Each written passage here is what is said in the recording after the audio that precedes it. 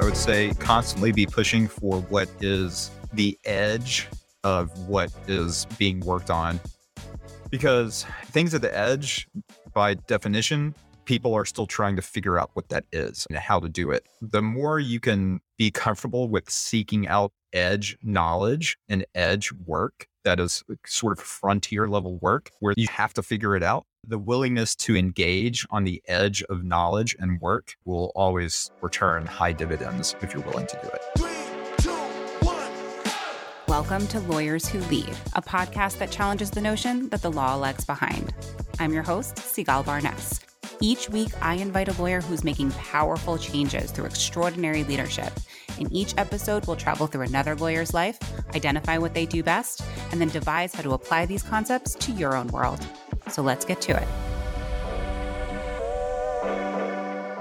Welcome to Lawyers Who Lead. I'm your host, Sigal Barnes. Our next guest is a lawyer who's been writing and using social to connect lawyers before it was even a thing for the legal industry. He is the Chief Marketing Officer at Case Status, the leading mobile client portal and messaging platform for law firms. He is also the founder of LawyerSmack, a large and thriving private community of attorneys with 15,000 plus messages exchanged weekly. This is a lawyer who's been deeply dedicated to authentic community building within the legal community for decades. Please welcome our next lawyer who leads, Keith Lee.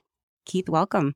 Hi, Sigal. Thanks for having me. I'm thankful to be here. I don't know how many guests I feel like you know well, but we've known each other for a few years now. Absolutely. And the ones that I do know really well, it's particularly exciting because I get to dig even deeper in places that I might not otherwise have been able to do. Are you ready for this? I'm excited. Let's do it. All right. Well, before we start, I've actually been asking each guest to share a moment of gratitude. So what would you say your favorite moment today has been? Today? Today. Yeah. Wow. Today. What am I most grateful? Because we're recording early in the morning, so it's not even halfway through the day yet. If I'm going to say I was grateful for something that happened today, our executive team met. Our executive team weekly meetings happen to be on Thursday mornings, but we're just in a good groove, and everybody was having, you've been an executive, obviously, at Lawline for a long time, and sometimes you have good exec team meetings, and sometimes you have bad exec team meetings. And when you have a good one and everyone's like on the same page and on the same wavelength and business is doing good, it's just a good feeling. Everybody's pointed in the same direction. And I had one of those meetings today. So that's what I'm probably grateful for so far. Awesome. Yeah, I totally know what you're talking about. How do you center everyone to that place? Yeah, that can be really hard. Certainly patience is the number one thing. I always try to give everyone the benefit of the doubt. And I think we have that really well in our team. Like, assume good intentions. Even if you're butting heads on an issue, like, pause, be patient. I always like the acronym WAIT, like WAIT, which is why am I talking? So I use that a lot. I'm like, wait, why am I talking? I always feel that serves me really well. Maybe that's going back into being a lawyer and like think about being in a depot and you get trained really well to ask a question and people answer. And then you just wait and let it be awkward because people tend to fill the silence. So even in a team environment, being mindful of, let this other person talk. Let them keep talking. Let them talk it out. And that can usually lead to a lot of things because hopefully they'll get to the core issue of what they're about and then you can make progress. It's so easy for us to see that awkward silence and want to jump in and remedy that. But there is so much value that you can gain from giving other people the space and the time to talk and to really think out the core issues that they have. That's a great tool. I like that very much. Wonderful. Well, Keith, you've been actually really connected, dedicated to community building in the legal community for a long time. Tell me, when did that start and what do you think was the catalyst for that? I think there's probably a couple things. One, when I was graduating law school, which now seems like an awkwardly long time ago, mentally, it feels like yesterday. But when I say it aloud to people and you're around like new lawyers, they're like, ooh, that was a while ago. It's like, wait a minute, what? But when I did, blogs were very much like a thing still, like really big in a way that they've sort of been eaten by social media in a way. And it's not that there's blogs aren't around, but they've had their heyday and it's in the past. And so I was in law school and I was looking online and I was like, oh man, there's all these really cool lawyers out there and they've got all these websites and they're talking about their practices and what they do. It was really exciting. I was like, wow. And I started trying to engage as a law student, and that can be good or bad as a law student trying to engage with lawyers. It's got to be very carefully navigated. But I did. I started doing it, and that finally inspired me to start my own website. Also, at the same time, I'd be remiss to not give credit. I also read, Ari Kaplan. Yes. Love him. Love Ari, is so great. At the same time, Ari had a book just come out called The Opportunity Maker. And it was all about don't wait for opportunities, make opportunities happen in your life. And I remember being in law school, looking at blogs, having read Ari's book, and now Ari's like a friend. And I was like, man, I should just do this. So I started Associates Mind, which is my blog that I started like a dozen years ago. And I was probably the right place, the right time. I think I was consistent. There were a lot of people who started stuff back then, but they all do it for a few months, then stop. And I just kept plugging away. The desire to join that. There was a burgeoning pre-law, Twitter, social media, everything else. The original sort of core social media for lawyers was this network of legal bloggers.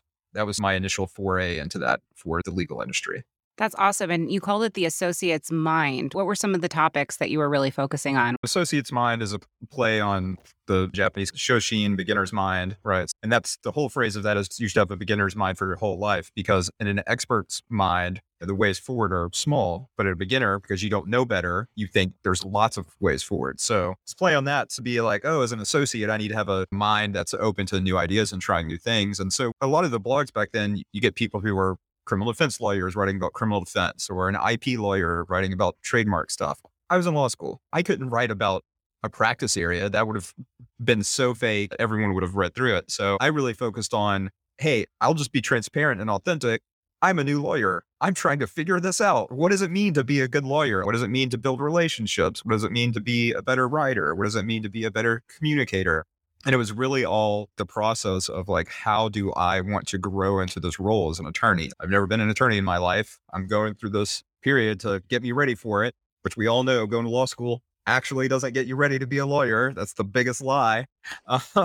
And yeah, so I was just like, here I am, warts and all. Here's what I got. And I'm trying to figure this out. And I think that's what resonated with people. That's why the ABA came to me and asked me to write the book for them about transitioning from law school to being a lawyer, because I wasn't pulling punches. I was like, wow, this is crazy. I don't know what I'm doing. And I'm just trying to figure it out, which, we all are. I was more forthright about it, I guess, than most people.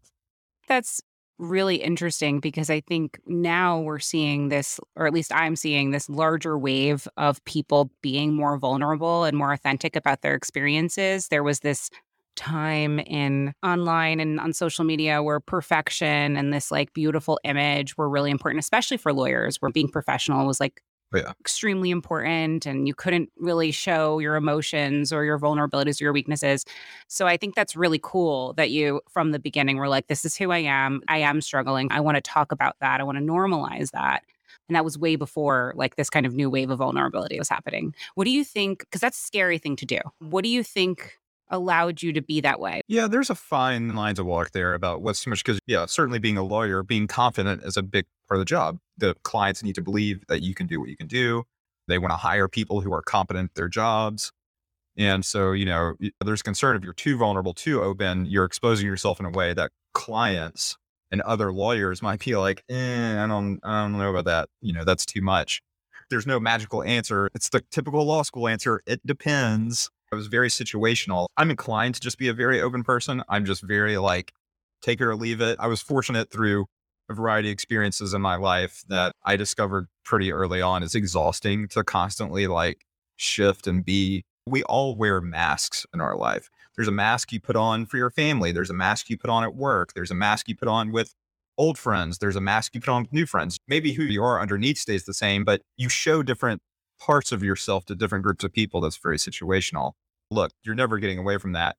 But I tried to be me as much as I can in all situations, just because I'm afraid it's easier. Yeah. And maybe it does alienate some people. I'm not everybody's cup of tea. I'm not going to please everybody. I'm probably a little rough around the edges for some folks, but c'est la vie. And there's plenty of people in the world to be friends with. So I'm good on that front. I'm only starting to realize that now. Like, yes, I'm not everyone's cup of tea, and that's okay. And that's okay. I mean, it's really okay. And you're able to attract the people that you are that cup of tea, because those are the people that you want to be around anyway. If you're wearing the mask and attracting the people that are not your cup of tea, then what are you doing? What's the point of all of it? So I really love that. And on that note, When we first met, you were just so welcoming and just straight up helpful from the outset. Where do you think that comes from? And how do you think that informs the work that you do? Hmm. Well, in my experience, when I interact with people, after I leave them, I fall into three categories. Either I feel like a higher energy, like, oh, engaging with that person left me with a better feeling than I actually even started, which is pretty rare, but you get it. Then more often than not, there's a neutral, which is fine. You interact with people and that's day to day. And then there's a like, oh, being around that person was a lot of effort for me to interact with that person. And I want to be in that the number one category. So if I'm engaging with people, I always want to try and leave that sort of like positive energy impression because I know I find that invigorating. So that's probably part one. Part two is I'm a big believer, and there's a lot of different terms for it. The one I've just landed on is trust equity. Just like you buy a house, you build up equity in the home, and eventually you can take some of the money out to use different things. I believe in relationships, there's such a thing as trust equity, particularly when you meet someone new and it's a kind of early stages of a relationship. You've really got to invest in that trust equity. You've got to give, give, give, give. It's the Vaynerchuk jab, jab, jab, hook type of situation. It's like you've got to invest first. You've got to show that you are going to be a good actor in the relationship. Hey, I'm going to give a lot as I interact with you. And not because I'm like, ooh, I know later I'm going to take something out of it, but it's just like, hey, I'm here to give. I'm not that category 3 person who's going to suck energy away from you. I want to be a category 1 energy giving person to other people. That's awesome. So, what category was I in when you met me? You are a category 1 person. Yeah. I mean, would you actually say anything different on my own podcast? Probably not, but that's also a genuine answer. Like I always enjoy us spending time together. I agree. Me too. I had to put you on the spot there for a second. All right. So you start Associates Mind, you're writing, you're really being vulnerable. Take me through briefly, what did that journey look like until you got to Lawyer Smack? Yeah, so I was practicing a couple different firms. One right out the gate where I did insurance defense. Love those guys that I'd worked with. Don't care for the practice area. It's not great. Mostly just the billing practices and insurance companies. It's such a nightmare. It was rough. Then own practice with a couple of guys I went to law school with. Like I mentioned, I wrote a book for the ABA during that time. I started writing for Above the Law back when David and Ellie were still there. And I was doing that for a while. And then I stopped writing for Above the Law and blogs had faded and receded into the background and social was this thing. And I started doing some consulting work actually to legal tech companies on how to market to the industry. So I was practicing law, doing some consulting work. But one thing I realized is, social media was maybe not the authenticity level of vulnerability you're talking about, which is a pretty recent thing. So we're talking 4 or 5 years ago. And I think Lawyer Smack might be 4 or 5 years old. I'd missed that camaraderie from the earlier blogs era had not actually translated well to social media because a lot of people on social media present very farcical, curated versions of themselves, or they're just anonymous, and they're like, I'm Law Dude 420, and let me tell you about rules of civil procedure. And it's like, Law Dude 420, I have no idea who you actually are. Like, Well, we know a little bit about what he's about. we know a little bit about Law Dude 420, but not if he's actually an attorney or Right. even if he is an attorney, he might be some transactional guy and he might not know a damn thing about the rules of civil procedure. So I kind of looked around and there was this new thing called Slack, which was new. And everyone was like, man, this thing Slack is going to take over the world. I looked at it for a little bit. Then I just kind of decided, I was like, you know what? All right, I'm going to start a community. I knew what I wanted. I was looking for a place for lawyers to come that was private, not public. That's again, another problem with social media. It's like here, everybody can see all our conversations and lawyers want to have private conversations with other lawyers because they want to talk shop on some level and they're never going to do that publicly. They're never going to do that publicly. So creating a space for that and putting people into, real name, real picture, got to prove you're a lawyer. There's all these requirements. And initially it was a free, but then eventually it became a paid community, just like any other bar association. And it's like the more barriers I put in the way, the better the community got, right? Filtering out the people who weren't willing to commit to, being who they really were, put some skin in the game, some nominal fee realistically, but put some skin in the game that, all right, I'm going to make a commitment to this. That was kind of just this weird, kind of slow journey into something that does 10, 15,000 messages a week. There's hundreds of lawyers in there. it has its own life. I could go away tomorrow and it would just keep on trucking. Yeah, it's pretty amazing. You gave me a sneak peek into that. And I remember just being in absolute awe at the conversations that were happening, the camaraderie that was happening, the real life in person get togethers they were doing. Obviously, a lot of that was before the pandemic, but it was just incredible. And then the increasing amount of channels that really focused on various things that people wanted to talk about, I thought was super cool. Now, were those things that you created or were they self created by the members? I certainly seeded a lot of the channels initially. I said, oh, we're going to have a real property channel. We're going to have appeals, this, that, or the other. But then over time, I let people do what they do. And now there are far more user created channels than I ever put together. I particularly loved the Women Lawyers channel. And then I also loved the gaming channels Mhm. where we talked about various video games that we would play. And then all of Mhm. the IP and other types of issues around video games would come up. It was one of my favorite channels. Yeah. I know you said that you were really hungry to have that interaction again. What do you think it is? Because you could have just joined, let's say, another bar association. Like, what do you think it was that really compelled you to be like, no, I need to build this myself? Well, Segal, why don't you tell me about your experiences with bar association? I don't have much, to be honest with you. I got actually a free membership to the New York Bar Association when I first got admitted as an attorney, and I never used it. Yeah. Not hating on bar associations. I actually think bar associations are really valuable to members and particularly local. Like the more local the bar association, probably the more valuable it is. The ABA is like this thing in Chicago somewhere that most people never even interact with. But they serve their own role. And my incredible insight is that like this social media thing, networking on the internet, that could be a thing. And bar associations just aren't equipped to do that. So it just became apparent that the only way this was going to happen is if I do it or somebody else does it. And so I had the time and inclination. So I made it happen. And I think maybe bar associations will come around one day, but it might take a while. Yeah, so it seems like you really saw a need in the market. And clearly people are enjoying it because there's so many people using it. But you also recently became the chief marketing officer at Case Status. And so I would love to hear a little bit about that journey and what you do there. Sure. Case Status was a consulting client that I was working with for a while. And eventually we kind of got to a spot right before the pandemic, actually, like weird timing of the world, that they said, hey, we'd really like you to become a permanent member of the team. You're a lawyer who understands getting a lawyer's attention and is good at communicating with attorneys. We'd really like for you to come in and be the chief marketing officer. I thought about it a lot because I'd never actually come inside a company before to do this type of work. And the product is great. I mean, Case Status solves a real problem for law firms. And it was something that I felt like I could really get behind and speak about, again, with real authenticity, that, hey, this is not just another case management system at the ABA Tech Show. There are already a half dozen really well entrenched, strong players in the case management system. Every year, a dozen more pop up. And I'm like, this is a solved problem. And Case Status had done that. So that attracted me there. And yeah, so things are going good. Amazing. Well, let's go to a little bit of a rapid fire question because we're actually wrapping up in a little bit. Okay. What does it mean to be a lawyer who leads? Authenticity, transparency, and inspiration. And I feel like I've talked a fair bit already about being authentic and transparent to people because I very much believe in that. You know, the last one, inspiration, is not something I feel like I consciously do or even seek to do. Like, I'm going to go out and inspire people. That's weird. I don't like that. People will sometimes like, oh, Keith, you're such a thought leader. And I'm like, I'm not comfortable leading my own thoughts, let alone other people's. Like, time out on that. Like, I'm not here for that.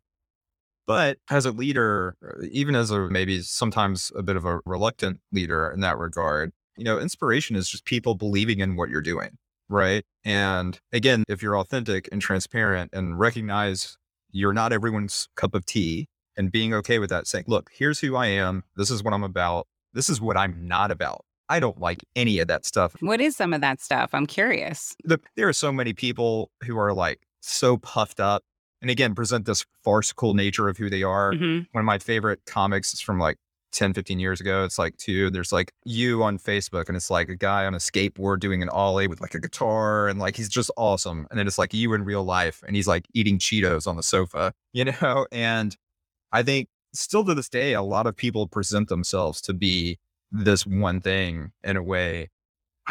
Man, I really don't like that. I'd rather just people be who they are. Like, it's cool. Just don't be scared about that. Hmm. And there's, particularly in any industry, but there's advisor, coach, group, there's all cottage industry of people that are not actually what they say they are.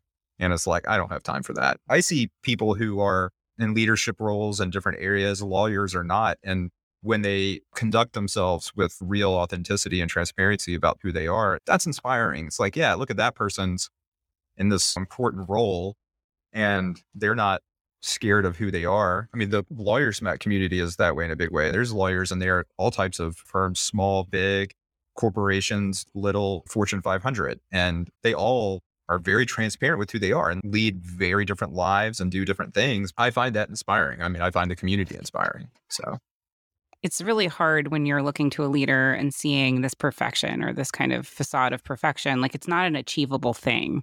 mm-mm. And so when you actually see like a real human being making mistakes, being a little bit, messy, but still able to make an impact and move the needle, that is an inspiring thing because it looks real and it seems achievable, right? Right. So I agree with you. I think that that's such an important part of leadership as well. If there was one thing that you could improve about the legal industry, what would it be? Oh, wow. I have a laundry list of things.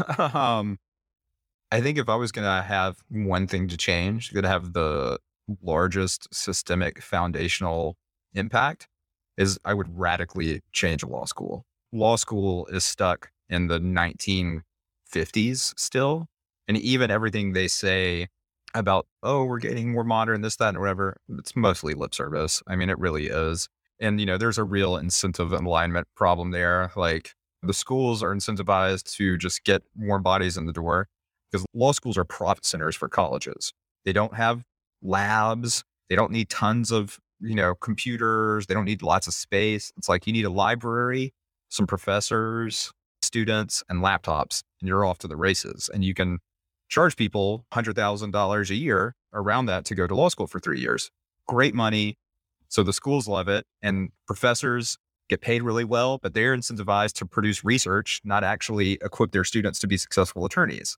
And so there's all like misalignment. And the third year of law school is largely BS, frankly. It's like, oh, the law and the world of Harry Potter or something. And it's no offense to Harry Potter. I've read the books. They're fun. But like, the third year of law school should be articling like they do it in Canada, or it should be you have to do clinics for a half the year. Walk across campus. There's a place called the business school, and they know how businesses work. Law professors don't need to reinvent the wheel. No, send the students over to the business school, make them take a couple semesters of accounting and stuff like that. And they'll be way more equipped to come out and interface with clients in the business world, the business of running a law firm. So for me, I would change legal education. I would nuke it and probably restart and really rethink it from the ground up, which is never going to happen. But I think we got to start there. If we don't start really changing how future lawyers are educated, then we're just going to be stuck in the same cycle again and again and again. Yeah, it's so interesting. I was at a conference. This is many years ago now. I would say 9 years ago. I was at a conference and the majority of people in the audience were either from law firms or training organizations for lawyers of any type or law schools. So you have these like three groups of people. And the speaker asked, who do you think is responsible for teaching a lawyer the practical aspects of law? And I remember laughing to myself because every single person that answered the question said it was some other organization other than themselves. So, for example, the law school said it was the law firm. The law firm said it was the law school, or, the CLE. Actually, there was one CLE person that was like, no, it's kind of our job. So there was one person that kind of took it on for themselves. But in general, it looked like no one actually thought they were accountable for teaching the practical aspects. That was such a powerful moment for me because I was like, wow, no one wants to do this. And yet everybody agrees that it needs to happen. Yep. It's a real problem. So what is something that you think people seem to misunderstand about the work that you do? Yeah. Like you tell lawyers, like I'm an executive, I'm chief marketing officer for a legal tech software platform.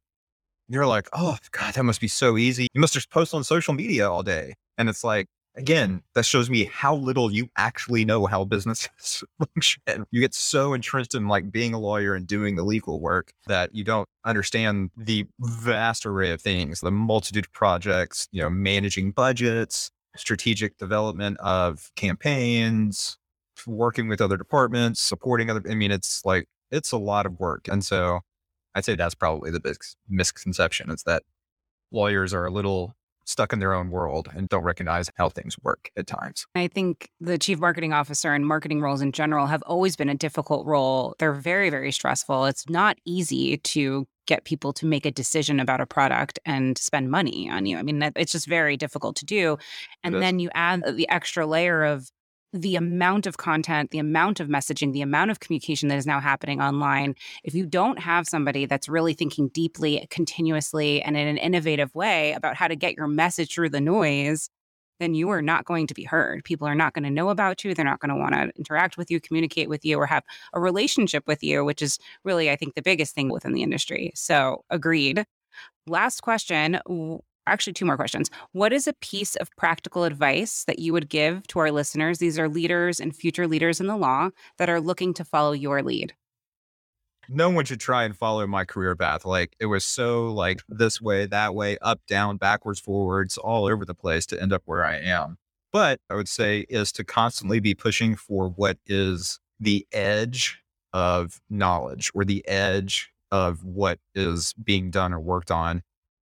Because things at the edge, by definition, people are still trying to figure out what that is and what does that mean and how to do it. There's no course you can take on it, right? If there's a piece of work or something that you do that can be commoditized and trained and taught, well, then eventually it is going to be commoditized, trained, and taught, and that's can get put into a box and people go to school for it. And eventually computers are going to be doing it. The more you can be comfortable with seeking out edge knowledge and edge work that is sort of frontier level work where you sort of have to figure it out. Like, there is no, here's the playbook for starting, one of the largest online legal communities for lawyers. Well, no, none existed. The willingness to engage on the edge of knowledge and work, I think, will always return high dividends if you're willing to do it. Excellent. So final question. What is your favorite self-care practice?